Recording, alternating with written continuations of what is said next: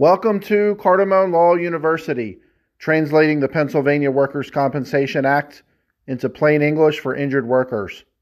It's Mike Cardamone here. Today I wanted to talk about social media as it applies to a Pennsylvania workers' compensation case.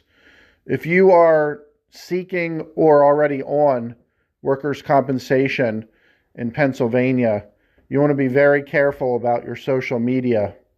There was a case that came down a few years ago which basically told attorneys that we are not permitted to tell our clients to delete material on social media. That can be deemed destruction of evidence and can be even prosecuted criminally.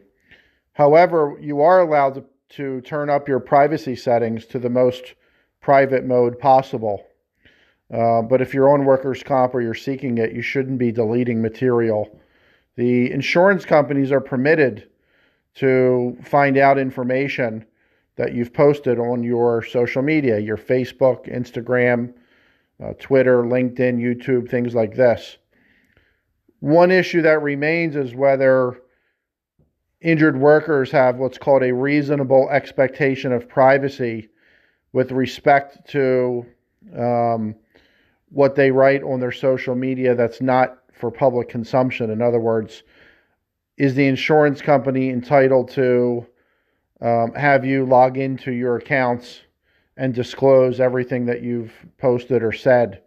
And I'm not sure that's been answered yet. But in terms of what they can find on their own on the internet, based on your privacy settings, they're entitled to use that material. A lot of times, what they'll find are things like somebody checking into a restaurant for dinner, or maybe they're attending a picnic. Now, doing those activities doesn't mean you're able to do your pre-injury job. There's nothing inconsistent with the fact that you're out to dinner and checking into the Olive Garden, but your pre-injury job requires you to lift heavy boxes all day, or lift 100-pound tires, or work on an assembly line doing the same thing all day with your hands. However, it can still put you on defense. And if you're very active, it can make it look like you're able to do certain things, and they can try to establish an imputed earning power. So it really makes sense to lay low if you're on workers' comp or if you have a petition and you're seeking benefits. There's no reason to give ammunition to the insurance company. Then you're going to have to explain it, put it in its proper context, but it puts you on defense. You don't want to be on defense in these cases. So it's really important to lay low. My suggestion to my own clients is not post anything until the case is over. Again, even if you're not doing anything inconsistent with your physical limitations, it's a perception thing. And you don't want to be posting things on Facebook that make it look like you're physically active, even though you're probably not. So just keep that in mind. If you have any questions, make sure you call us. This is becoming more and more common for the insurance companies to send materials over to the claimant's attorneys showing their activity.